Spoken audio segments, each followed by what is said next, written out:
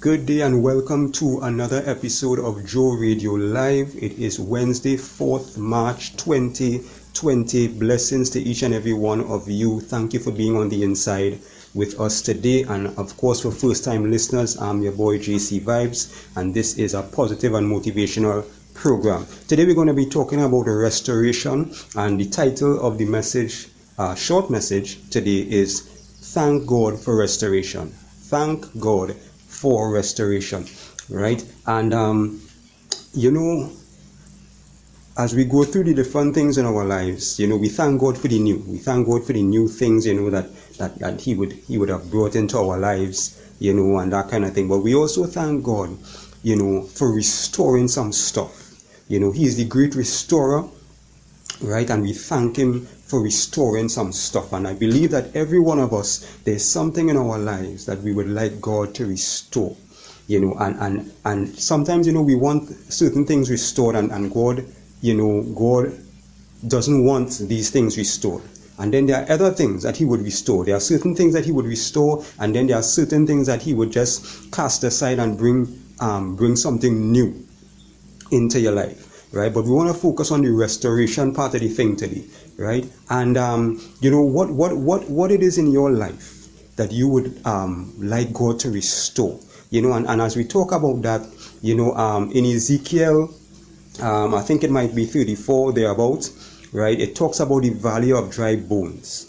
Right, Ezekiel chapter 34, if I'm not mistaken, it talks about the valley of dry bones. And if you read that portion of scripture, you'll see where God restored. Like, it was bones, everything was just dead. Everything was a valley of dry, dead bones. And God was talking to Ezekiel, and He restored. And if you read the passage, you'll see how He restored bit by bit by bit. Flesh and muscle and everything that was needed. And when the restoration was completed, there was a great army.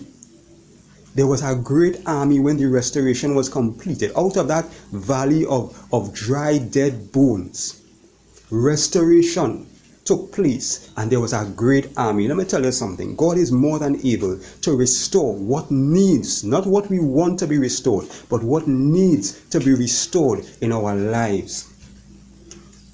Excuse me. And He is more than able to do that. He is more than able. Whatever it is that is needed to be restored in our lives. And the thing about it is, and I want to use this example. When a building is restored,